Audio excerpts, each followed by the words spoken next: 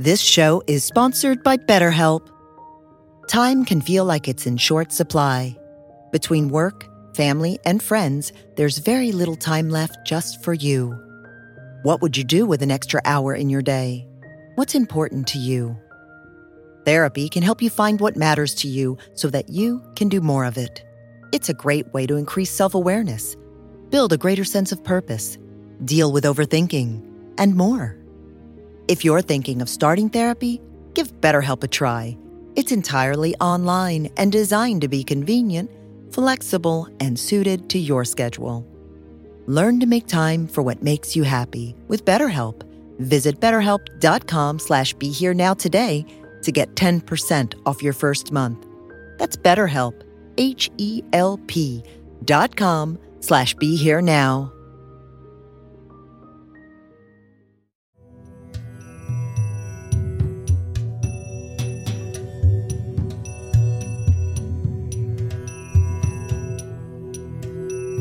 Welcome to Living with Reality, a podcast featuring archived teachings and modern conversations with Dr. Robert Svoboda, brought to you by the Be Here Now Network. Living with Reality explores Ayurveda and other wisdom traditions of India, which Dr. Svoboda has been studying for nearly 50 years. For more information, please visit BeHereNowNetwork.com/Dr. Svoboda. That's DRSVOBODA. Hello, and welcome to Living with Reality. I'm Paula Crossfield, your host and Dr. Svoboda's media manager. I'm also a Vedic astrologer, and Dr. Svoboda has taught me much of what I know. So I'm super excited about the conversation that I had with him recently about omens, which is our topic for today's podcast. If you'd like to learn more about my work, you can go to weaveyourbliss.com, or you can follow me on Instagram at weaveyourbliss. Before we jump right in, I want to let you know that Dr. Svoboda has a new course out on Vastu, or how to organize space. It's like the Indian version of feng shui. So if that's something that you're interested in, you can go to drsvoboda.teachable.com and you'll see it there. Okay, we hope you enjoy today's podcast. So could you talk just a little bit about what an omen is and how it fits into astrology? Most people, particularly in India, when they think of trying to predict the future, and of course it's only because we as humans have a concept of the past that we also have a concept of the future. And since we know what happened in the past, and since we often know what's happening in the present, there's always been an interest in trying to figure out what's going to happen in the future. And while the most popular ways of doing that nowadays include both astrology and palmistry, which in India are regarded as two facets of the same thing, the probably more basic, more fundamental, more ancient way of doing things was to look for omens. And the word omen is an interesting word. It's very unclear as to what its source was. Many of its synonyms are understood from the point of view of how they emerged as words, including augury, which had to do with identifying meaning from birds, the position or the movement of birds, and in just a very general, very large and general kind of way, I think it would be fair to describe an omen as an event that occurs that is interpretable in the context of divination, of attempting to understand what is happening and what may happen. And there are many, many different types of events that have been used in the past for this sort of thing, including atmospheric events, red sky at morning, sailors take warning, red sky at night, sailors delight. I mean, that's in a way that's basic meteorology, but in the days before meteorology, it was a practical way of having some idea of what the weather might do. Celestial omens, meteors, eclipses, things like that. And terrestrial omens, including the movement of the smoke of incense, the way the ash falls, the movement of oil or ripples in water, the flight of birds. The Chinese used to take the scapula of a dead animal and put a red hot poker into it and interpret the cracks that occurred. Reading tea leaves, reading coffee grounds, prophesying on the howling of dogs. There's a wide spectrum of different things that can be interpreted. In my opinion, the most important thing is to remember that an omen is not the cause of an event. It's something that's happening at the time the event is happening that helps us understand what may be the implications of a particular event. In Sanskrit, the word that's used for omens is nimitta. And nimitta, in fact, can mean both the cause and what that cause foretells or portends. It's, in my opinion, very important not to confuse the omen, the sign that nature is providing you, with the cause of the event itself, because that's something that people tend to do. So I remember in the third Agora book, where you talk about karma in a lot of detail with Vimalananda, and you're very excited at that moment about all these different omens you're seeing, and you're trying to interpret them. And I know there's a lot of books in India that will tell you, like, if a dog walks from the left side of the road and, or from the right side of the road, that means this or this. So you can get really caught up in the details of that. So first, I'm curious if you have any advice for people as they're trying to employ this practically. And do you have to have a book, or can you understand omens without knowing all those details? I think it's probably better to avoid using books and to try to understand what the world is trying to tell you without the book. It may be nice to read a book just to get an idea of what something might mean, but it's very important to remember that this sort of language is very specific to each individual. So what nature may be saying to you with one event that you're observing may have a completely different event interpretation for someone else who's observing the same event. And even when an event is meaningful, it's not always easy to understand what the meaning is, because it's not a verbal thing. It's not, and we as humans, especially nowadays, have become very habituated to relying on words, whereas this is something it requires intuition, and that requires us to be able to let go of words temporarily.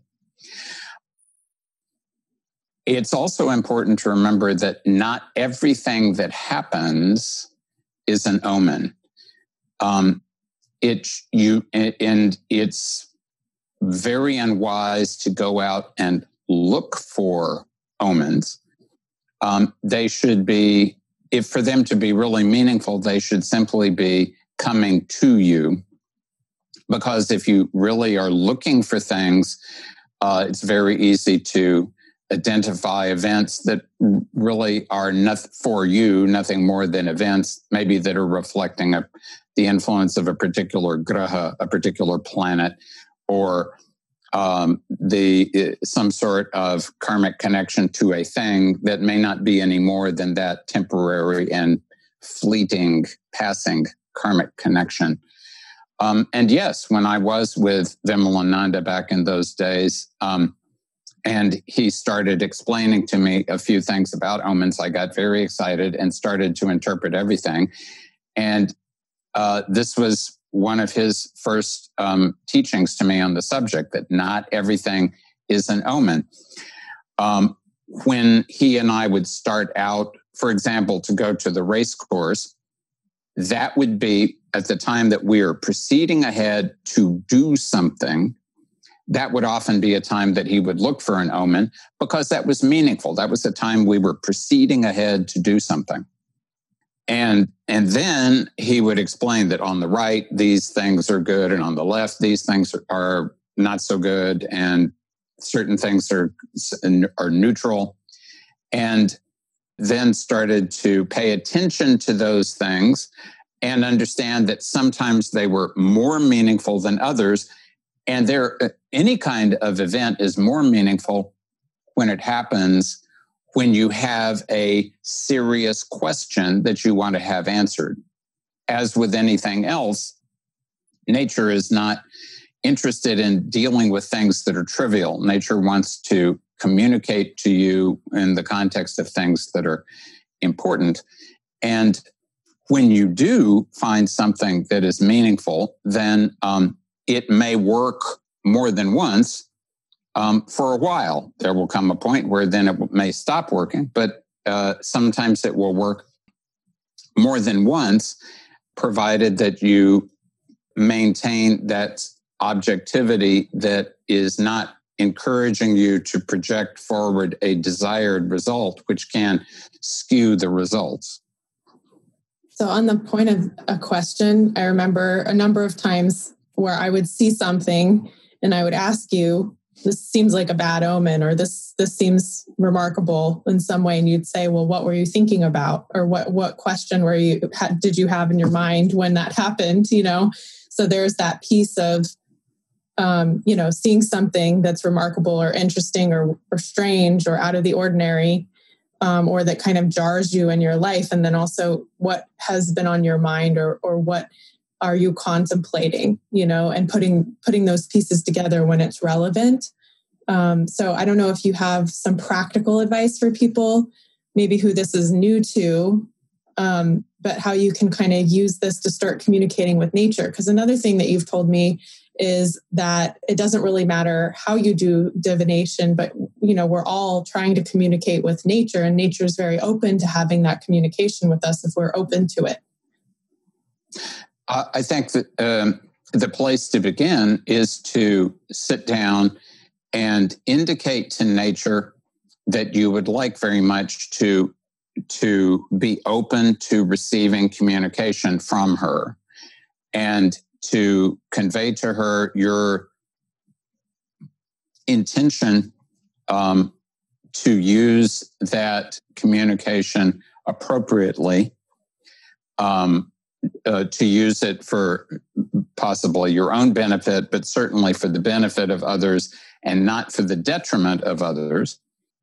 And convey to her also that you are that you will commit to doing your best not to either overinterpret or underinterpret, that you will try to keep your mind as much a blank slate, a tabula rasa, as possible, so that whatever she would like to write on it, she's able to do so with a minimum of difficulty. So maybe that means starting off by just sitting down and calming your mind and bowing down to the supreme reality, and bowing down to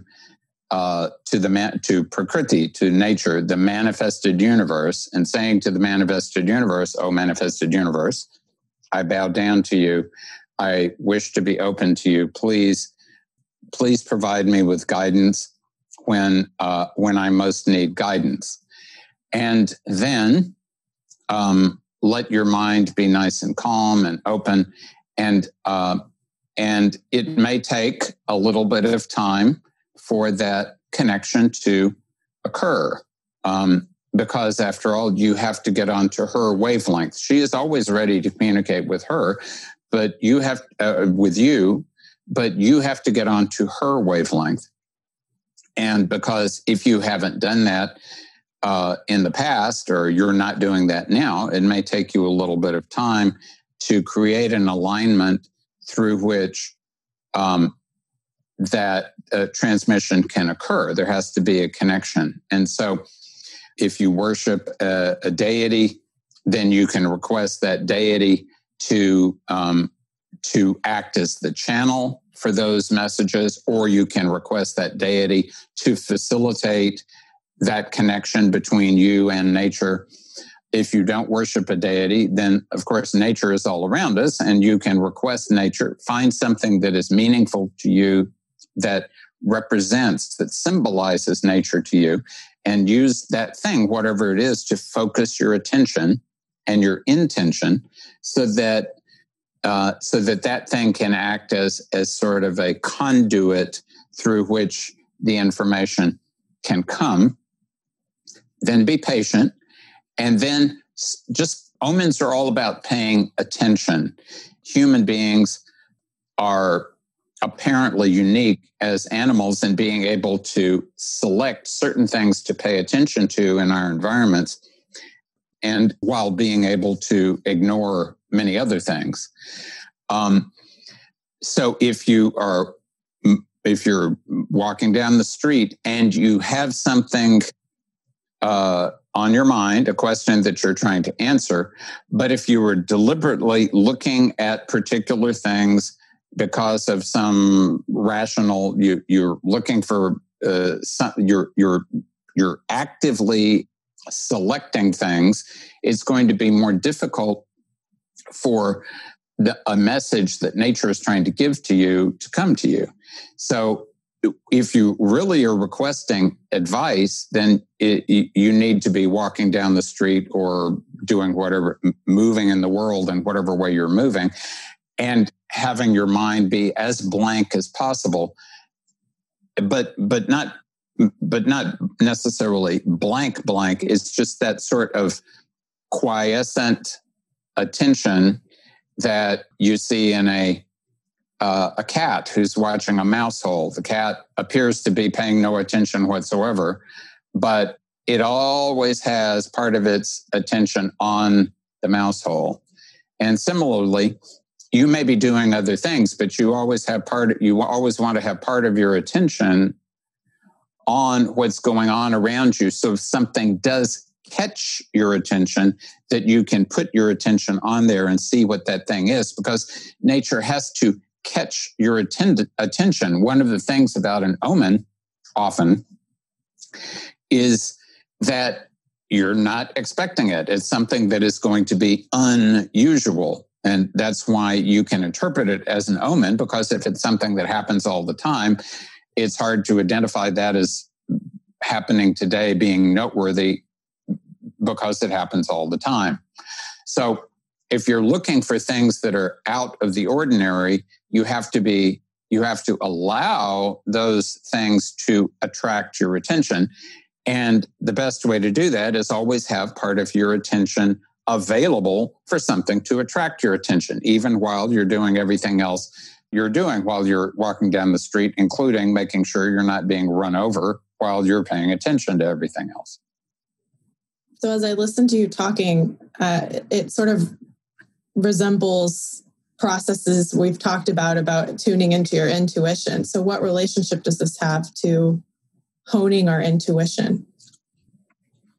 It has every relation to honing our intuition, because this is how people in the past, in the pre-verbal past, people thought in emotions, but even earlier than that, they thought with intuition. They allowed the gut to provide them information.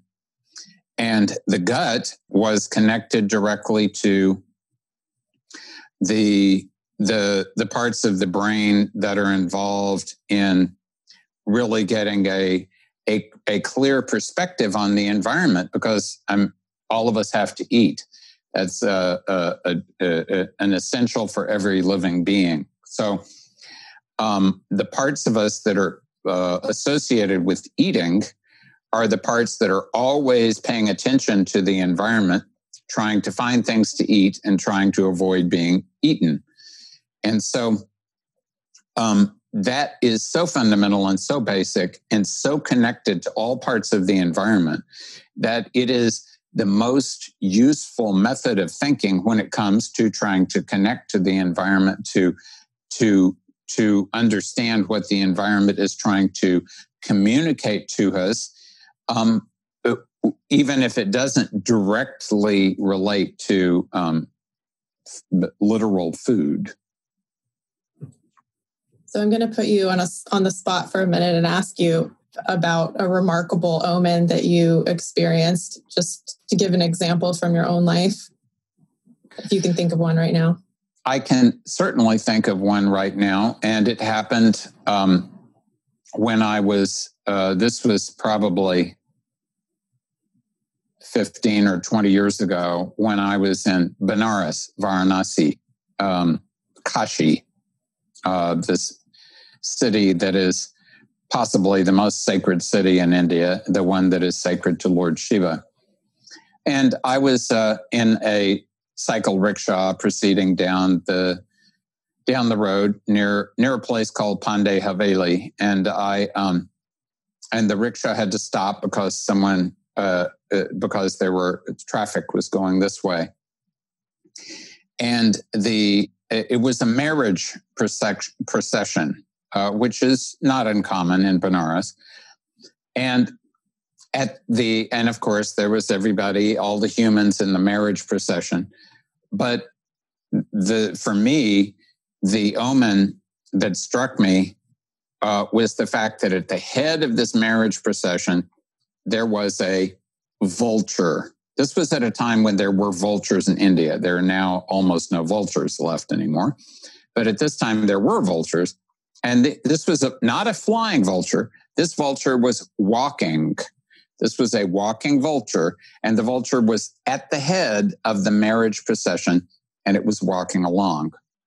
And I thought to myself, because a vulture is the vahana, the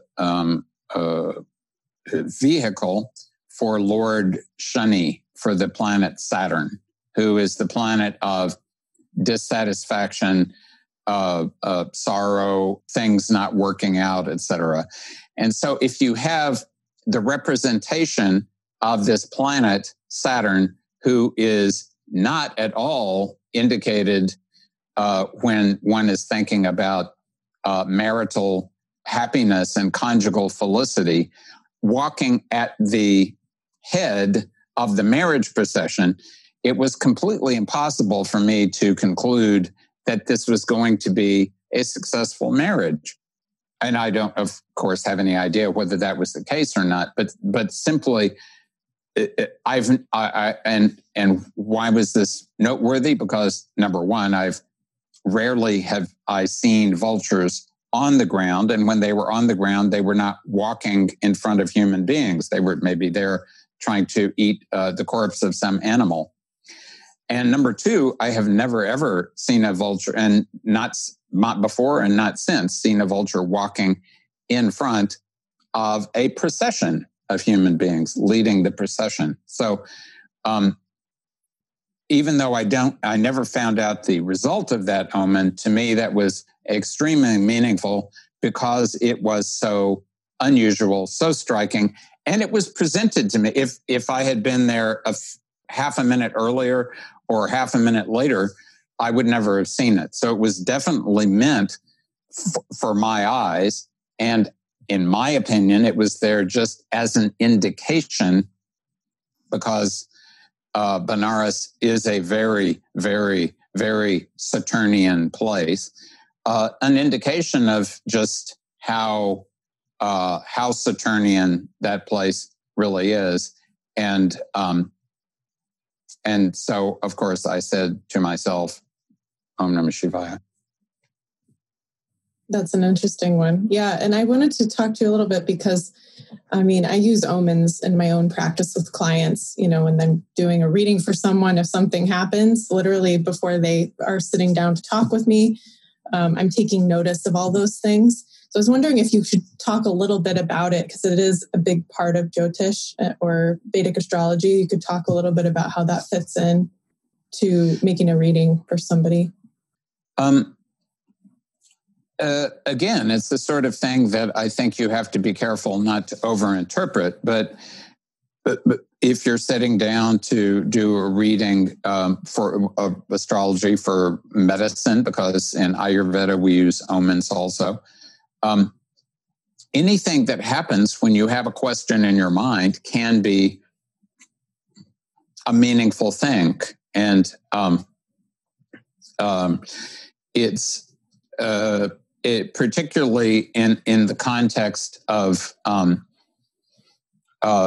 reading, let's say, a Jyotish chart,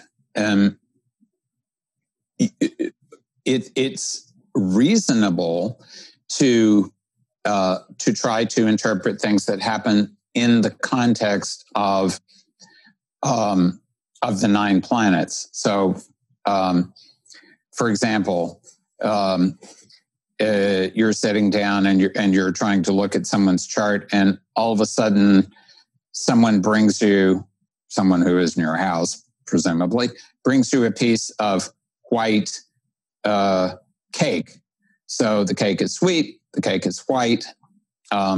Sweets and white things often relate to Venus. This might be something that would cause your attention to proceed in the direction of looking at Venus. Or if you are you're looking at the chart and you're thinking about the condition, let's say, of the sun. And if at that moment the sun either comes through the clouds and suddenly it's very bright, or if the sun that was previously very bright suddenly is completely obscured by a cloud, then I think that's a very reasonable omen to suggest that whatever you were thinking about the sun needs to be interpreted in that context of either the sun having been obscured, now being open. That's a good indication for the sun. The sun having been open, now being obscured, that's not such a good indication. In that context, I think it is important to note that not only is it important not to interpret everything as an omen, it's also important not to over-interpret whatever omen may come to you. And it's generally just good to start with, is this a good indication or is this a not so good indication? After that, other things may come to you, other pieces of information, other modifiers may appear, but the fundamental question is this event that I have noticed, that I am convinced appears to be a genuine omen, is this event indicating is a more positive result or a more negative result? And so I think that's the thing that you want to be examining first of all. And after that, you can start being more detailed about it, possibly. Great. Well, I think that's been a really good overview of what omens are and how to work with them, even if you're new. Do you have anything else you want to add before we wrap up? Well, I think just that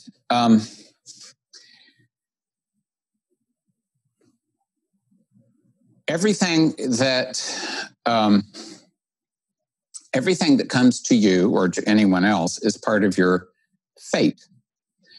And sometimes that fate can be stronger or what we call as a result of drudha karma, very strong karma.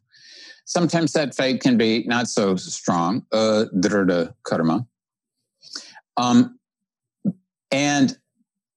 I think it is important to remember that if your fate in a certain area is strong, and it is strong in a good way, then even if you get bad advice or you misinterpret something, eventually things will work out in the right direction.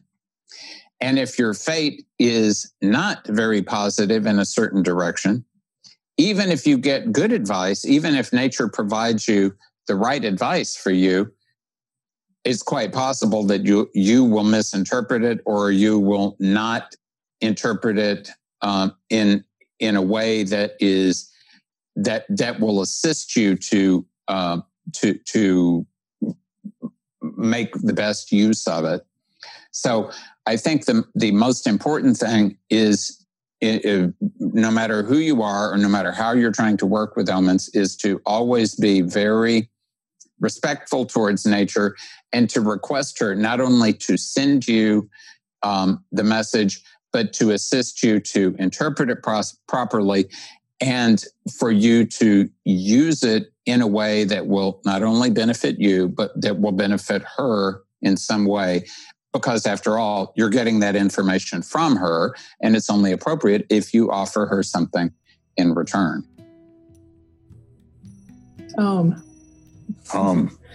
Thank you so much. This has been really enlightening. Namaste.